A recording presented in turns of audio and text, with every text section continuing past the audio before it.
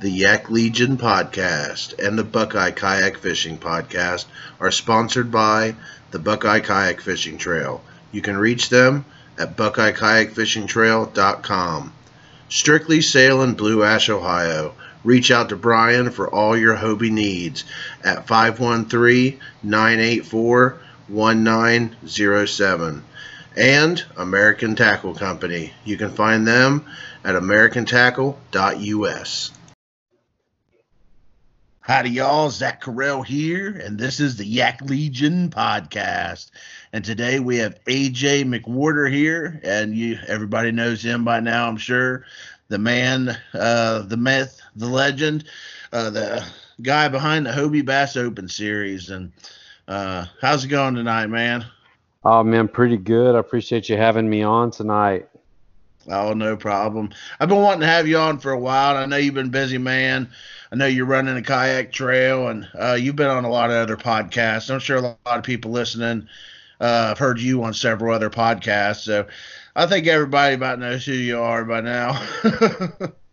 Well, maybe, man. We just sometimes it's hard to know what our reach is. There's kayak anglers out there that still have no idea what opportunities are present for like being a competitive kayak angler, whether it's their local grassroots clubs or whether it's fishing opportunities like the Hobie B.O.S. or even with what's coming with Bassmaster now. So the more opportunities we have to get our voice out in front of kayak anglers or people that want to get into kayak angling is what it's all about to help this thing grow. So definitely appreciate what you're doing and trying to just be a media and a resource for people out there looking to get into the sport and looking to grow as a kayak angler.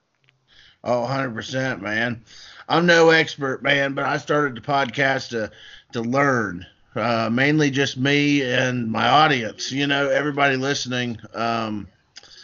We all learn together, and I think that's an amazing thing. It's an amazing tool in this industry, and as tight knit as the kayak community is, I think it's an awesome way for us to come together and learn. But let's get into the Hobie Bass Open series, man. How did all that start? So that's a loaded question, but really, it all kind of started from an event we used to run on Kentucky Lake called the Hobie Bass Open, and we ran that for 6 years, and it was just a tremendous gathering of anglers out there in Marshall County, Kentucky, north end of Kentucky Lake. And our last year of doing that standalone event, it was 126 anglers and like 4 or 5 youth that participated in that. So it was an awesome event. But we just had so many anglers say like, hey, you should do something like this somewhere else too. And then we had some opportunities to kind of bring in some events under our umbrella, and we kind of adopted a few events and just created a series, and then just things kind of started rolling, and we learned a lot in our first year, and I think we really found out where our best niche offering to the competitive landscape would be, and that's a 2-day high competition, high payout, incredible experience for the anglers on a premier venue at a really advantageous time of year. And going into year 2, we're just really excited for all of our great host communities. The anglers seem to be really excited out there. We've got some awesome fishing destinations at times that are really going to put the anglers in a position to catch some big limits and maybe some personal best, largemouth, shoal bass, spots, smallmouth, you name it. We're going to be visiting areas that allow anglers to have an incredible opportunity no matter what tournament days present themselves. It's still all about having a great experience out there, and that's what we just aim to provide with our offering. And you provide, that's for sure. I fished the Gunnersville event, and I was kind of late to the game last year. And man, I really felt like, trying to think of the words, I don't know, I felt legit. Because when I first showed up for the captain's meeting on Friday night, and I walked up to the building, and you had the banners outside, the Hobie Bass Open banners. And then you walk in and you see the giant banner. And I've seen all year and all summer all these people competing in this competition stand in front of that banner with their prize. I've seen Christine Fisher, I've seen, Jody Queen in front of there. I mean, it just gave me dreams and aspirations. Like, I want to be that guy that's standing right there in front of that banner. And you guys provided a meal. Man, it was just a top notch experience. And it's definitely one of my fondest experiences from fishing last year. And man, Gunnersville is an awesome lake too. I mean, very, very big, very intimidating, especially for an Ohio boy like me, where I've mainly fished the local trails around here, fished Lake Erie a little bit. But man, that was an incredible experience, man. And you guys really do put a lot of work into making it feel legit. Yeah, absolutely. And I mean, I spent time as a competitor, and I fished local stuff and some national stuff, and I came away feeling like there could be more. I mean, kayak anglers deserve an experience like you just described, and I with that platform with the Hobie Bass Open on Kentucky Lake, Hobie has run events internationally for 8 years, freshwater, saltwater, the worlds. I mean, it's, we have a rich history in running events that make anglers feel like they're a part of something special and make it about the experience. And, I got to learn from some great guys at Hobie that gave me the reins to this thing.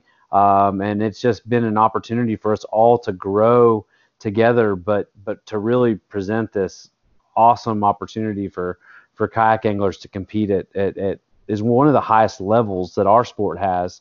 I know there's some events that are a little more buy-in, but as far as the overall experience and the payouts and what you're fishing for through the course of the season, I don't know if there's really another opportunity that really offers as much as the B.O.S does for 2020. But that's the thing is, we learned a lot from year one.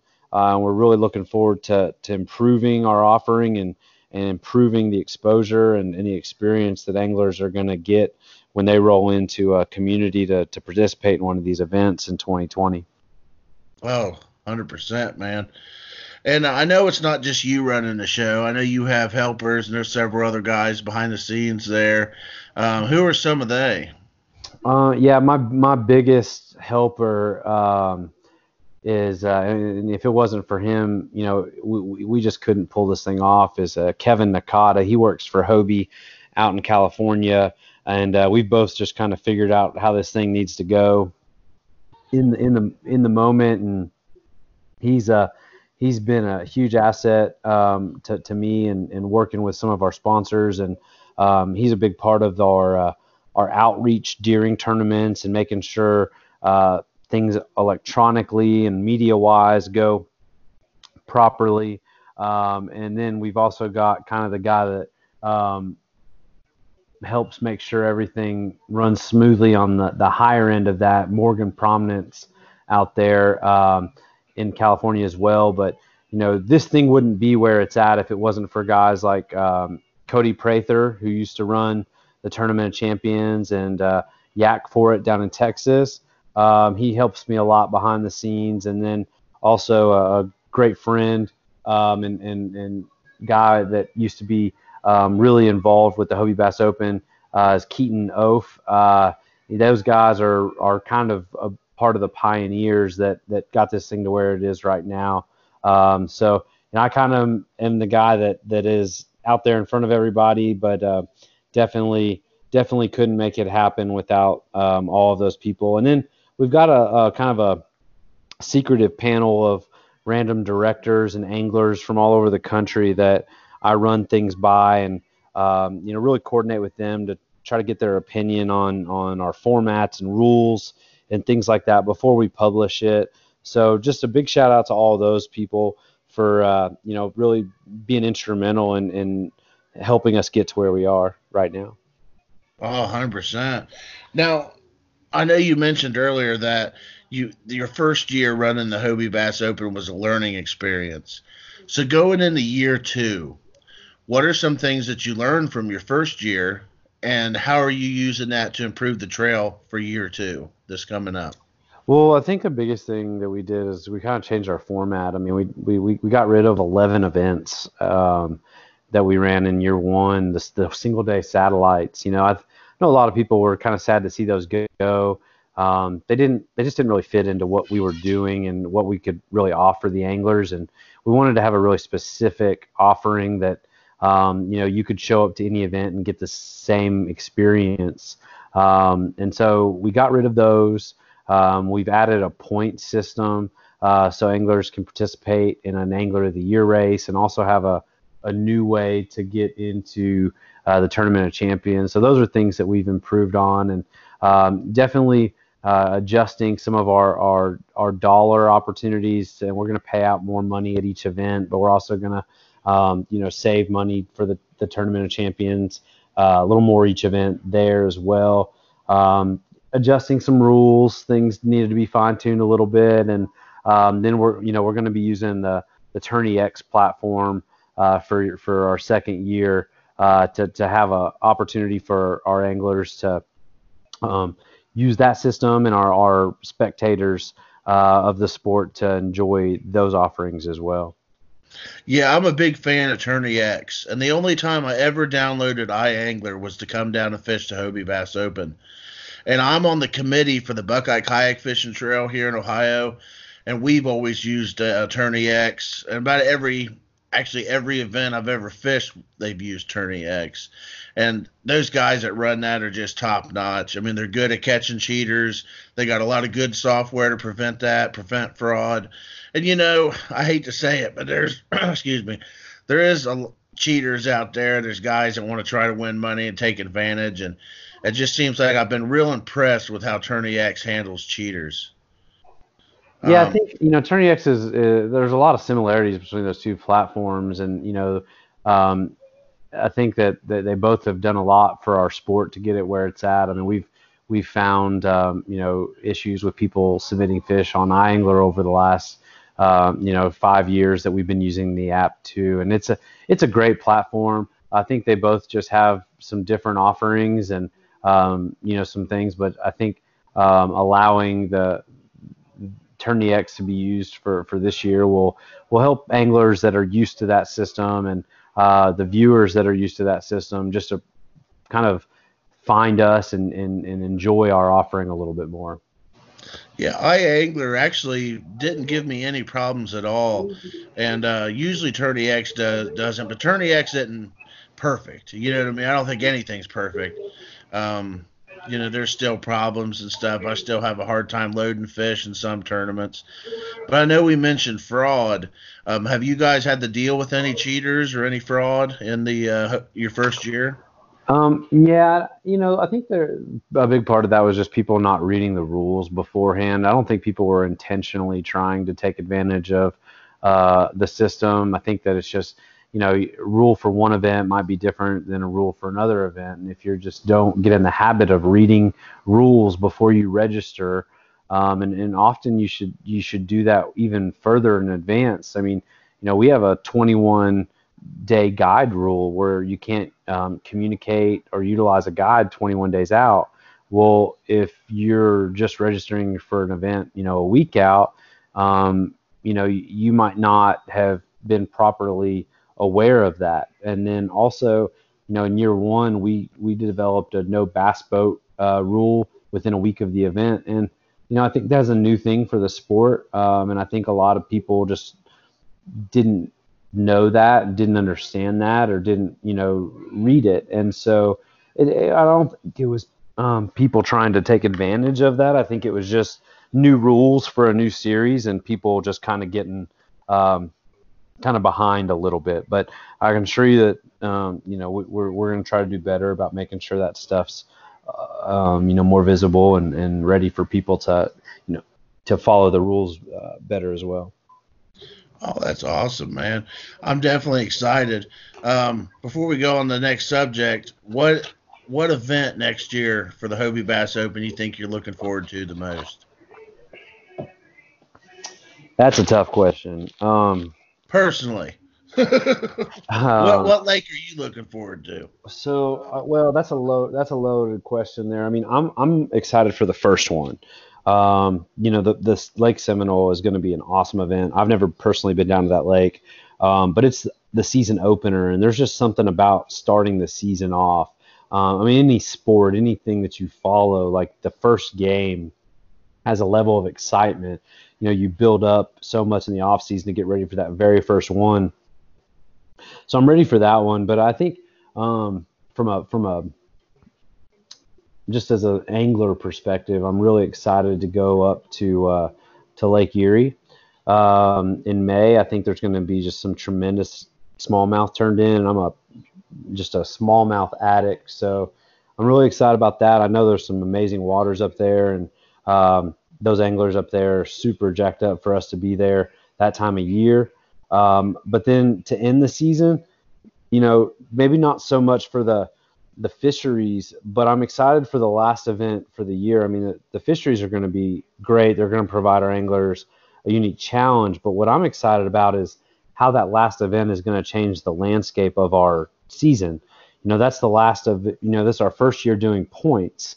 So that event is the last opportunity for somebody to earn points. So after that event, you're going to see an entirely new top 20 in our Angler of the Year race, because for some people that's going to be their last event of three, or they're going to be dropping an event, or getting passed by somebody that had a great finish. So I'm really excited about that, because there's going to be a lot of Angler of the Year drama with that particular one. And I Yeah. think those anglers in that particular part of the country are going to show out.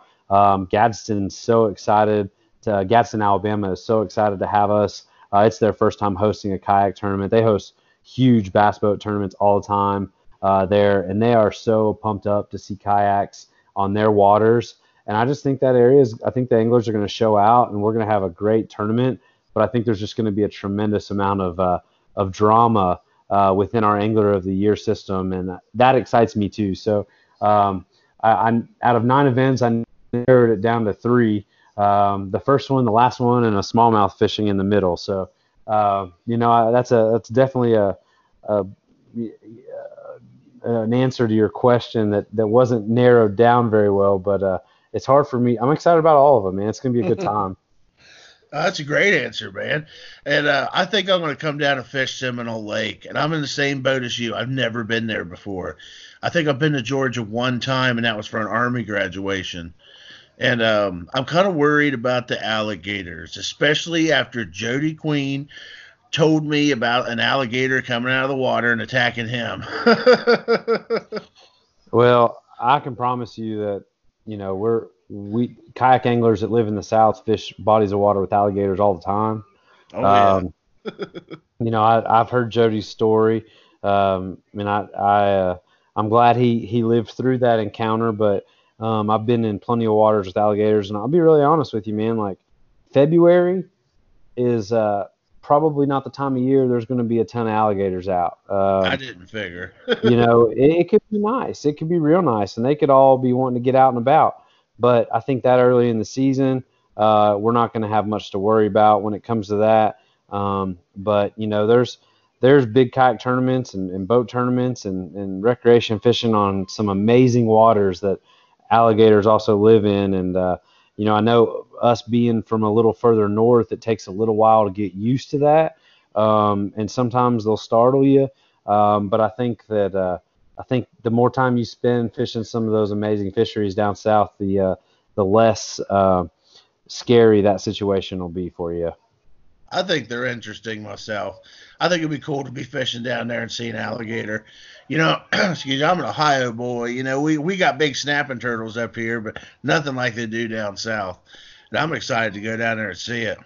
I'm really excited. Yeah, they Uh, got they got big everything down there, man. But with all that, you've got a bigger growing season. You've got bigger bass. I think there's going to be some giant bass turned in that event. I think I think we're going to have some good numbers in it too. I'm really excited to get the season started, man. I've worked really really hard. We're still working. We're trying to get all this information out. But it's once game day rolls around, I can get back into doing what we do, and giving the anglers an opportunity to really enjoy our structure. Well, definitely, man. I'm looking forward to it. So, concerning the alligators, though, what are the rules based around taking weapons of self defense? And I'm talking pepper spray, knives, dynamite, shotgun. Well, I mean, we don't have any specific rules, but I mean, that's something you'll need to look into, the local regulations on that. I mean, I know there's seasons and things like that, but I mean, it's very common for anglers to have protection devices on their kayak. We encourage safety if that's something an angler wants to have to be safe. That is their prerogative. But I don't know what the rules and regulations of anything with an alligator might be that time of year. I'm just joking around, man. That's I'm looking forward to it. But we'll take a commercial break here, and when we get back, let's get more information about who you are as an angler. We'll be right back. And here is a word from our sponsors, Venom Lures in Lancaster, Ohio. They're known for their great soft plastics and terminal tackle. They've been providing quality products from right here in Ohio since 1984. Mr. Dustin Carnes is the new owner and inventor of the DK rig. It's a weedless version of the Ned rig that's taken the fishing world by storm. You can check them out at venomlures.com. Our next one is Strictly Sail. It's located on Kenwood Road in Blue Ash, Ohio. They sell Hobie, New Canoe, Feel Freeze, Three Waters, Johnny Boats, and they've been providing high quality service to fishermen and watercraft enthusiasts since 1978. Reach out to Brian Tacey at 513-984-1907, or you can check them out at strictlysailinc.com. We have American Tackle, baby, the inventors of the microwave line guide system. Great company, run by a great guy, Austin Todd. Definitely check them out. Their fishing rods are far superior. And then lastly, Real Fishing Company. They help make the logo of the Yak Legion. Great company. Check them out at realfishingco.com. And we are back. So AJ, man, how'd you get into kayak fishing? What's the story? Oh man, so I got into kayak fishing really early on. I was in high school. I mean, it was probably 2003, and I was fishing. I was wading creeks, and I got my first truck, a little Toyota T100, and I felt like I could go anywhere in that thing, and I wanted to get off the banks and off of wading the creeks, and just went to my local sporting goods store and found a little sit inside kayak and just went. And I couldn't figure out, I grew up fishing with my dad in a John boat and some friends' dads in their boats. And I couldn't figure out why I was having trouble with kayak fishing at that age. So I went through a couple different boats and just, it didn't quite make sense to me. And I did it for a few years and sold those boats. And it wasn't until like, I don't know, maybe I guess it's about 10 years ago now, that I was doing some trips on the New River in Virginia, and just wanted a way to get around better. Really just using it as a transportation to get out to a shoal that I wanted to stand on and fish, as opposed to waiting. And I did that for a couple of years, and then a local community shop down there in Central Kentucky, started running some tournaments, and so we all got together a couple nights a month and one weekend a month and started fishing little tournaments, and it just all kind of came together there. I had a lot of success in some of those tournaments, but really I just enjoyed the camaraderie of the group and the time with those people. And I ended up using some of those guys. We got together and created a club called the Bluegrass Yak Masters, that later became the Bluegrass Kayak Anglers. And we ran that group in Central Kentucky for 6 years and just loved it. Loved who we brought into the sport. Loved seeing new bodies of water and being competitive on lakes and rivers and creeks all over the Commonwealth of Kentucky. And it was just a lot of fun for me. And after a year of doing that, I had an opportunity to affiliate with Hobie in a couple different ways, and it's just really kind of taken this whole thing to another level. And it just really started out as a passion for me to enjoy small waters, and the kayak was the vessel that allowed me to do that the best. And to circle back around, the reason why I struggle with some of these kayaks in my first my earlier years is because I just had trouble with a paddle. It was a thing that like would get in the way of me fishing. It's like I couldn't figure out how to control my boat and paddle or and fish at the same time because you always It's had a hard. paddle in you. And so that was until I got into Hobie, I really didn't fall for fishing out of a kayak because that solved all of my issues. I was able to pedal and hold myself in current in small little rivers, which is what I fished for so long, but never had to set my rod down. And so that was kind of the changing point for me, and really got me out of just certain bodies of water and put me on lakes and bigger rivers and things because it allowed me to cover more water. It allowed me to spend more time fishing, which is really all I wanted a kayak for. I never wanted a kayak to paddle. I just wanted a kayak to fish. And so You're a fisherman first and a kayaker second, like most of us. I'm just a fisherman. I think that we all get there's those labels like you said, but I mean ultimately all we're doing is using a platform to fish.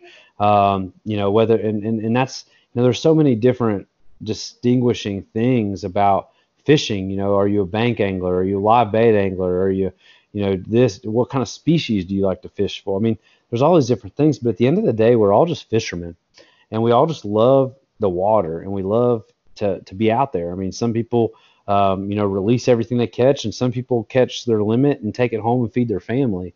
At the end of the day, we're all out there doing what we love, and we might do it differently, but it's all about the love of the water and the love of the sport. And, I think there's too much divisiveness, but at the end of the day, we're all just anglers. You know what I mean? Oh, 100%. And I know what you mean about the paddling thing. My first 3 years of kayak fishing, I had a perception striker, and I paddled that thing everywhere. And I had a hard time maintaining my position. And man, I got into a Hobie this last February. Oh man, the Hobie PA-12. I fell in love with that boat. And my biggest sponsor for the podcast is Strictly Sail and Kayak in Blue Ash, Ohio, and they're the big Hobie dealer in Cincinnati. And man, I've become good friends with the Tacey family, and they've really done me well. And I've been really impressed with Hobie, so I'm a Hobie fan 100%. I love pedaling, man. It's just a game changer, especially when you don't have to worry about having your hand on the paddle. You just pedal along, casting. You can work the bank. Man, it's a great experience. Yeah, absolutely. And those guys over there at Strictly Sail and Kayak, they'll take good care of anybody that wants to get out there and see them. I'm very good friends with their family as well. It's a family owned and run business, and they share the same passion we all do with getting people out on the water. And that's a great supporter of this fishing community. So happy to hear they're supporting on what you're doing in your podcast ventures. Oh, 100%, man. I support them. So, you've been bass fishing for a long time. I got a question for you. I know you Yeah, man. fish all over the country. What are three baits that you bring no matter where you're going in the country? If you're fishing Lake Erie or if you're fishing down the swamps of Louisiana or Florida, what's three baits you think that you take on about every trip? Man, I'm not good at consolidating my gear. I do go a little over the top when it comes to gear, but tried and true is a worm for me. I always have a worm tied on. I prefer a Cinco. I think the Cinco is one of the most versatile baits, soft plastic baits out there. I fished a Cinco weightless two different ways. I fished it, on a drop shot. I fished it on a shaky head. I fished it on a Carolina. I mean, I fished it on the back of a jig. if you can imagine a way to fish a Cinco, I have done it and caught fish on it. There's times where I've been on St. Clair or Erie, and I've had Cincos rigged up on 4 different rods, 4 different ways. So Cinco is always on. That is one of my go-to ways of catching fish. Another one's a jig. I like to be slow and methodical the way I work baits, and a jig works anywhere in the country. Jigs can represent a lot of different things, but I like a jig with a craw trailer. So you can drag it, you can swim it, you can skip it. It's a really versatile bait. You can throw it in the middle of the stuff, and if you have a good guard on it, you'll be able to bring it back. And a lot of times jigs can be a big fish bite. So if you need that one fish to fill out a good limit, or you're trying to make a cull, or you're just looking for a big bite on a trophy lake, a jig can often be that bait. And then in the last few years, the jackhammer has been a huge bait for me. It's a great way to cover water. It's great around grass, but also around cover. It's just really versatile, man. You can fish that a whole lot of different ways. I don't really like to chuck and wind, but I feel like that bait just produces really well. I've cast some checks on it over the last few years, and it's a great bait. But I'm a plastics guy. I would say probably 80% of the time. So I'm throwing some sort of creature or something Texas rigged as well. So sometimes that's a Cinco, back to the first one, but I'm a soft bait, drag it around kind of guy. I like to feel things out. I like to entice that bite. And that's really what I do most of the time, no matter where I'm fishing. Oh wow, good answer, man. Yeah, I like that. I'm a soft plastics man myself. I love tubes. I've caught a lot of bass on tubes and Cincos. What's your biggest bass? So I'll play to the audience. We'll talk inches in this thing, but my longest bass was 23 and a half inches, largemouth. I caught it out of a smaller river in Georgia. I was actually pre-fishing for an event down there, and got really surprised. I caught that on a jig, a BC Lures jig. I think they still sell those at Strictly Sale, but had a jig on there and a little craw trailer on the back. And then my biggest smallmouth came out of the New River, and that was 22 and 3/4 inches long. And I also caught that on a BC Lures jig with a craw trailer. So, back to that big fish bait. Those jigs, those BC Lures, they're made out of a guy named Ted Grigsby down in Kentucky, and they're available Strictly Sale normally, and bait stores all around Kentucky. And they're made in his home, and they're just awesome baits. They have the right colors. They have a variety of different shaped heads, and they just get the job done for me, man. I mean, I know there's a lot more fancier jigs out there, but those can come through anything I need them to, and they've really got the job done for me over the course of many years of using that product. Oh wow, that's awesome. So another part of my podcast I usually do with all my guests is I do a fishing scenario game. Basically, I'll give you 3 fishing scenarios. The third one tends to be a little goofy, and you could just do your best to figure out how or explain how you would fish these scenarios. Does that sound good to you? Oh yeah, it'll get me excited for fishing. Oh yeah, man. So you said you're from Kentucky. You fish Central Kentucky. So let's talk about Cave Run.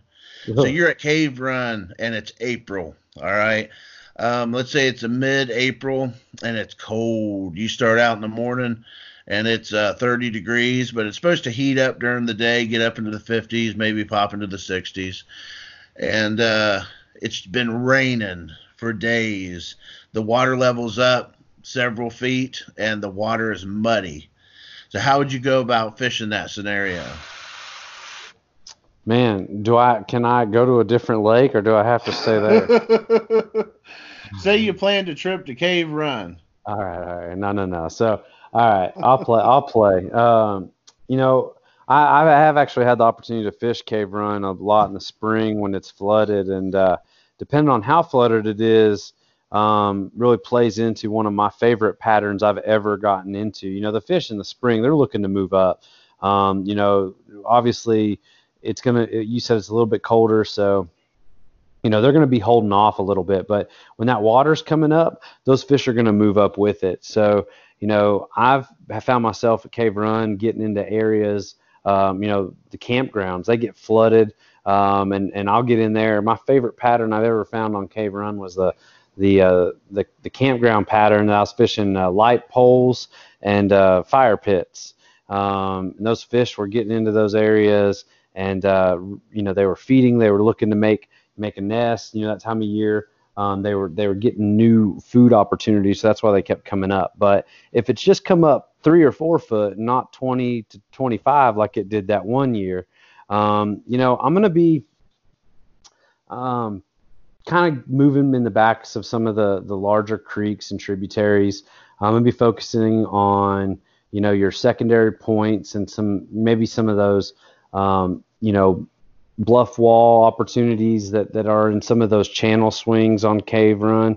I'm going to be looking for those fish that are just waiting to move up. Now the morning is going to be tough. I'm going to be probably focused in on the afternoon when the sun gets up, it warms up a little bit. Those fish are going to move up to feed a little bit, and they're going to move up to continue trying to get to where they're going to be doing their thing, moving right into spawn. So crankbait might work out that time of year with the muddy water. Spinner baits are phenomenal in the spring, back to a jackhammer chatterbait. But if it's got some stain to it, I'm going to be getting shallow, getting kind of close to some cover, and making sure that I'm moving around a lot with moving baits that move a lot of water and just trying to pick up some bites. But that lake, I mean, that time of year going to be tough, but it's still right in the middle of good muskie fishing. So you might pick up a muskie doing that as well. But it's man, that does not sound like a fun fishing trip. Cave Run is a beautiful lake, and it can be really good in certain times of year, but man, that just does not sound like an ideal scenario. Yeah, I usually give some tough ones. That's a good answer, though, man. Great. So scenario number 2, I'll be a little easier on you. Say you're fishing Lake St. Clair. It's summertime. It's in the beginning of summer, so it's June, maybe the 5th of June. We're getting some hot days, but still the nights are kind of cool still, but they're starting to warm up. You can launch anywhere on the lake. The water is crystal clear. How do you go about fishing it?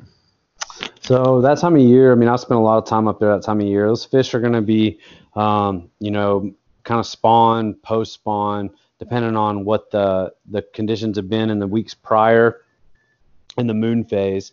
So I'm going to be looking to some of those flats, pretty close to shore. It's a good time of year for a kayak angler to get out there on St. Clair because you really don't have to venture too far off, from the launches. So, you can definitely get into the Metro Park area or maybe a little further north and still find fish on beds. If they're not on the beds, you can move out to the first, area of grass. Jackhammers, little swim baits are good. I like when it's real tough, just getting a weightless Cinco or a lightly weighted tube, getting it into that grass, and those, you'll feel your bait kind of hit that grass, and you're drifting through, and then all of a sudden it'll just load up, and it's a really fun way to fish. Early June's an awesome time of year to get out on that particular body of water. But you'll still, I mean, there's going to be fish on beds in places.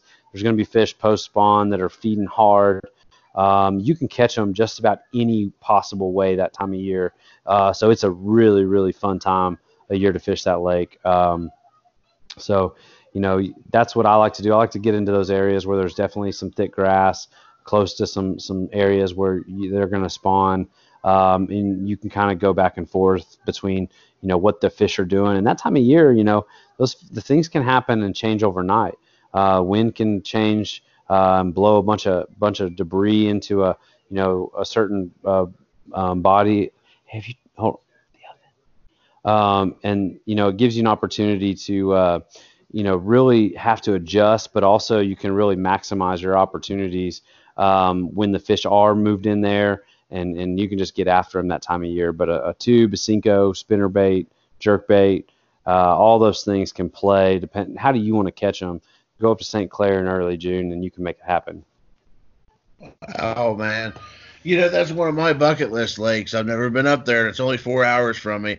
I know what's wrong with me, but I definitely need to go fish St. Clair. I've seen some big smallmouth out of there, and I've actually seen you and Christine and your whole gang up there when you guys fishing the Hobie Bass Open this past year. Man, you guys pulled some monsters out of St. Clair.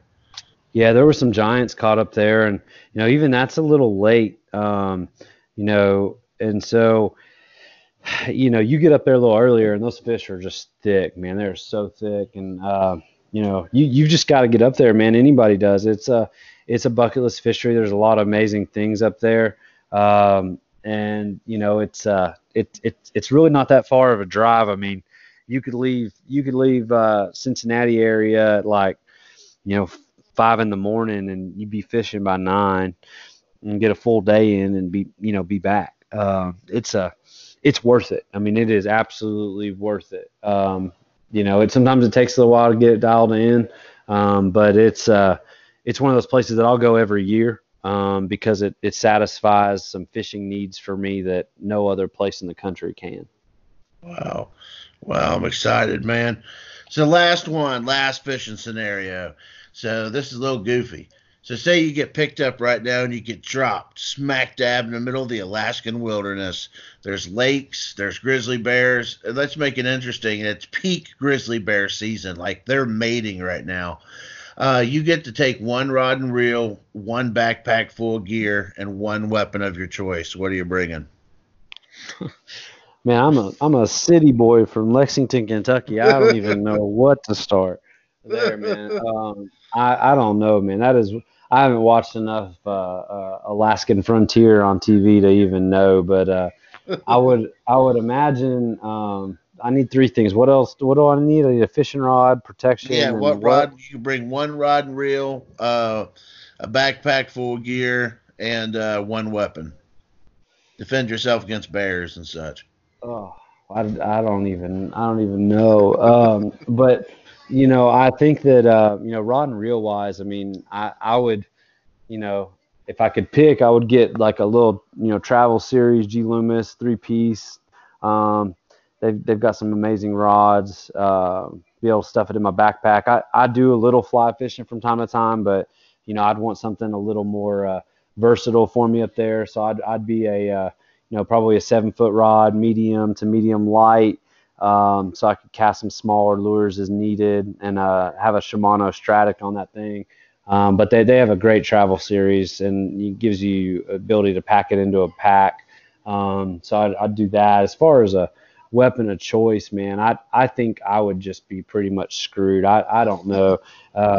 Whatever gun I would need, would Take work. down a grizzly bear. That's right. Yeah, I'll just walk into the local, gun store and ask them what their best bear gun is, and go with that. And hopefully I'd be good to go for a little while. You're sitting Man, here, that's a good you're sitting answer, here, man.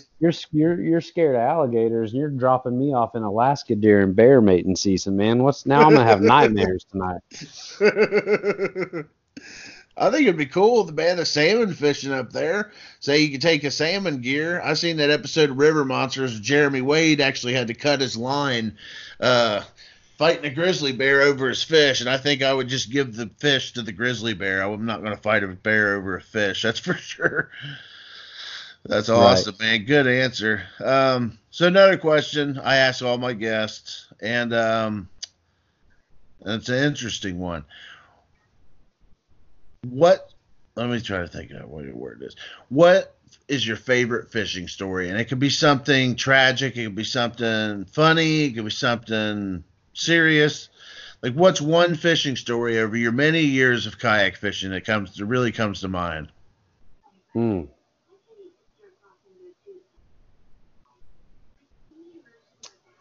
Wow. Man, no one's really ever asked me that before. I've been blessed to have so many different opportunities with friends and family and things like that. So I got to take a second to think about it. I mean, You ever you know, flip a kayak? um, it's been a minute since I've done that. Those don't necessarily fall into my favorite stories, I got you. but yeah, no, I mean, I've flipped a canoe or two, and actually, I flipped one canoe in two times on one trip, and then a borrowed kayak way before I was really into this thing. I flipped that as well. Never flipped a Hobie. I know it can happen if you put yourself in the wrong position, but I think a big part of that is just me learning so much over the years and making sure I am, putting my body and myself in the right positions to stay in the boat. But, as far as favorite goes, I mean, I got some, some good stories, but, I think one of those stories, we inherited a boat. My dad inherited a boat from my great uncle, and it was a little bay boat, not really designed for Central Kentucky, but it was center console, little Carolina skiff, and we were on the Kentucky River, and we're just testing the boat. But we went up in this creek, and I had little creek gear with me, and um, we were just throwing little Texas plastics at brush, and man, I got thumped right on this brush pile, and I was like, dang, what was that?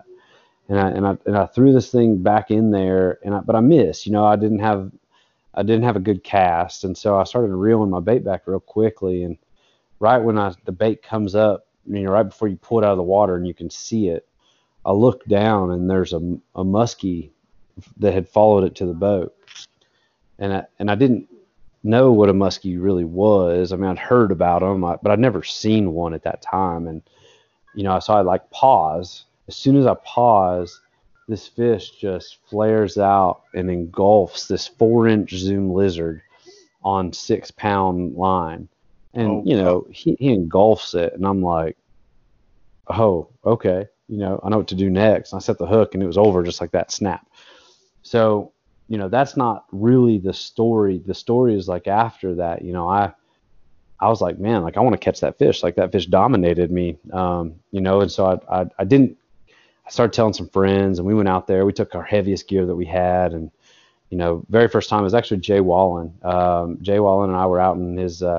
He had a Norris craft that he was fishing out of back then, and an old boat that him and his dad grew up fishing in, and we were out there. We went back and started targeting them. We had a net that was almost big enough, and we had gear that was like heavy bass gear.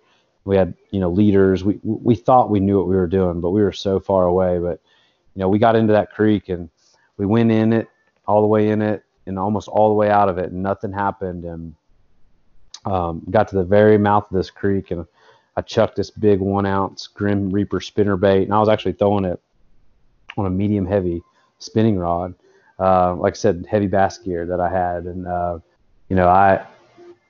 like 3 cranks in, man, I get absolutely hammered. I set the hook, and like this muskie just comes out of the water. And I'm not saying it was a giant fish, like in muskie terms, but for me, it was a big fish. It was the biggest fish I'd ever caught in my life at that point. It was like a 39-incher. And this thing was jumping around in this small area, and it was just, to me, it was just so rewarding, and it was an awesome fish to catch. You're there with one of your best friends. It started on a kind of sentimental trip with your dad, and that actually started a 3.5-year like journey for me to try to like target muskie, which did not really end successfully for me. And I don't have a huge passion for them anymore, but that was one of my favorite trips because it led into something bigger. And I think that's kind of what happens for me is I get these moments or these places or these experiences that makes me want to do more kind of down that direction. But that's one of my favorite fishing stories. Kind of brings in my dad and just that whole thing. But I've got some amazing trips on the New River and kayaks. Caught my personal best New River smallmouth on a float one day, and then 2 years to the day I caught that 22 3/4 incher, which was my next personal best. And doing that on a camping fishing trip with all of your friends. So there's a lot of fun stories like that. But man, put me on the spot. I just don't have anything else for you on the fishing story right Oh, that's now. good, man. That's good. Yeah. Yeah, I always love hearing people's fishing stories, especially because it seems like every fisherman has a particular story. At least a lot of them do have a particular story that comes to mind when somebody asks that question. It's always Yeah, interesting to I'm hear. gonna I'm gonna need to think about that more. So many times I've been on these podcasts and stuff because people want to talk about me as a tournament director and things like that. And so I really don't have a chance to share um, too many of my fishing stories or my knowledge or anything like that. It's kind of funny because I've been fishing and worked in the fishing industry since I was 18. So like, I've just had a lot of things happen in the last, 14, almost 15 years, fishing related. And so, um, you know, it's funny that now I get a chance to talk about it all, but it's from a perspective of a tournament director and not an angler or a professional in the industry. I'll have to think about my fishing story, but maybe by the next time we talk, maybe I'll have a new one. So we'll see how it goes. Yeah, that'd be great, man. Speaking of yourself, I know that you're engaged. Is that correct? Yeah, I am. Yeah. Awesome. When do you plan to get married? Man, we are just it's our lifestyle and life right now is so incredibly busy that we just I'd say so. haven't had a chance to breathe and plan. And we've had these thoughts and ideas and wanted to do this stuff, but it just our schedule just has been really demanding. And hopefully sometime it'll slow down a little bit and allow us a chance to kind of to play that out a little bit. But we're just enjoying being engaged right now and enjoying spending time together on and off the water. So where do you want to see yourself in 5 years? Oh man, that is a that is a really tough question. So much changes quickly in this industry as I've learned. And sometimes you think you're going down one direction and then you get an opportunity in another. It's a I would roller love. coaster. Absolutely. I've been working as a independent sales rep for Hobie Cat for the last going on 8 years. I would love to find an opportunity to be the primary rep of a territory, and do that. So hopefully that happens in the next 5 years. I would love to see the Hobie Bass Open Series continue to grow and more opportunities provided with that, not just for me, but for the anglers. That's the most important thing with that series is that the anglers keep having an opportunity to grow and make more money and get more exposure. Um, but with all that, and those two things are going to keep me very busy. I'd love to find an opportunity to find a place, get settled down. Right now I live full time on the road. I don't have a really a home base. So I'd love to find one that allows me a place to kind of find that needed rest, some storage area, some place that I can just go and have some me time and um, you know just kind of plant some roots and kind of grow into that. So hopefully the next 5 years I'll be able to kind of grow in those other two aspects and then finally figure out where home's going to be and get into there as well. Man, I wish the best for you, man. I got a lot of respect for you. I've been following you the past year or so, and you and Christine both are just top-notch anglers, and you do a lot for the fishing community and the kayak fishing community, man. And thank you so much for doing all that. Oh Well, man, we yeah, really appreciate it, man. yeah. Thank you, man. It's an opportunity for us to give back and to grow and it's it can be a little bit of a tough road at times, but we get so much support from this industry, and people believe in what we're doing, and it's an amazing group of people and a family, and we're all happy to be a part of it. Awesome, man. So before I end this tonight, you got any sponsors, any shout outs you want to give?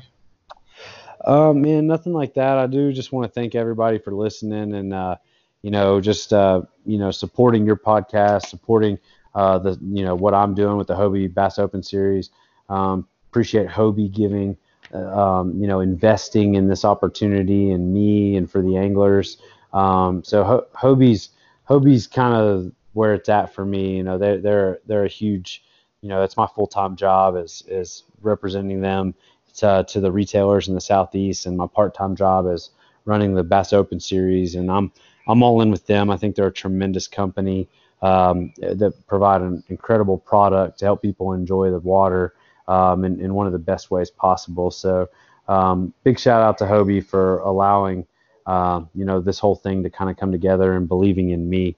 But other than that, man, just thank you for the time and your efforts. I mean, you're spending your time, doing this, talking about this stuff, and hopefully there's some people out there listening that, gain some knowledge and growth from this whole thing, and want to see us out there at the Hobie Bass Open Series, or go to their local retailer to demo a Hobie one day. Oh, 100%, man. Go with Hobie, everybody. No, there's a lot of other great kayak brands, and Hobie's just been real good to me, and that's what I've been comfortable with. And I'm real impressed with their company and the people that represent their company, man. And thanks again for coming on, buddy. I really do appreciate it, man. And I hope to see you here in February, and I'll definitely be seeing you out there on the water during the Hobie Bass Open Series this year, man. Sounds good, man. I appreciate it. Thank you. All right. Have a good night. Thanks, everybody, for listening. Stay tuned to the end of the podcast for a short announcement. Hey, everybody. I appreciate you listening to the Yak Legion podcast. Lots more to come in 2020. We're going to take a short break through the holiday season. We'll be back at the beginning of the year, and I can't wait to see you guys again. Have you all Merry Christmas, Happy New Year, Happy Holidays. Spend some time with your family. Hope Santa Claus brings you all a new rod and reel, all the soft plastics, hard plastics your little hearts desire. Lots to look forward to next year as we start on season 2 of the Yak Legion podcast.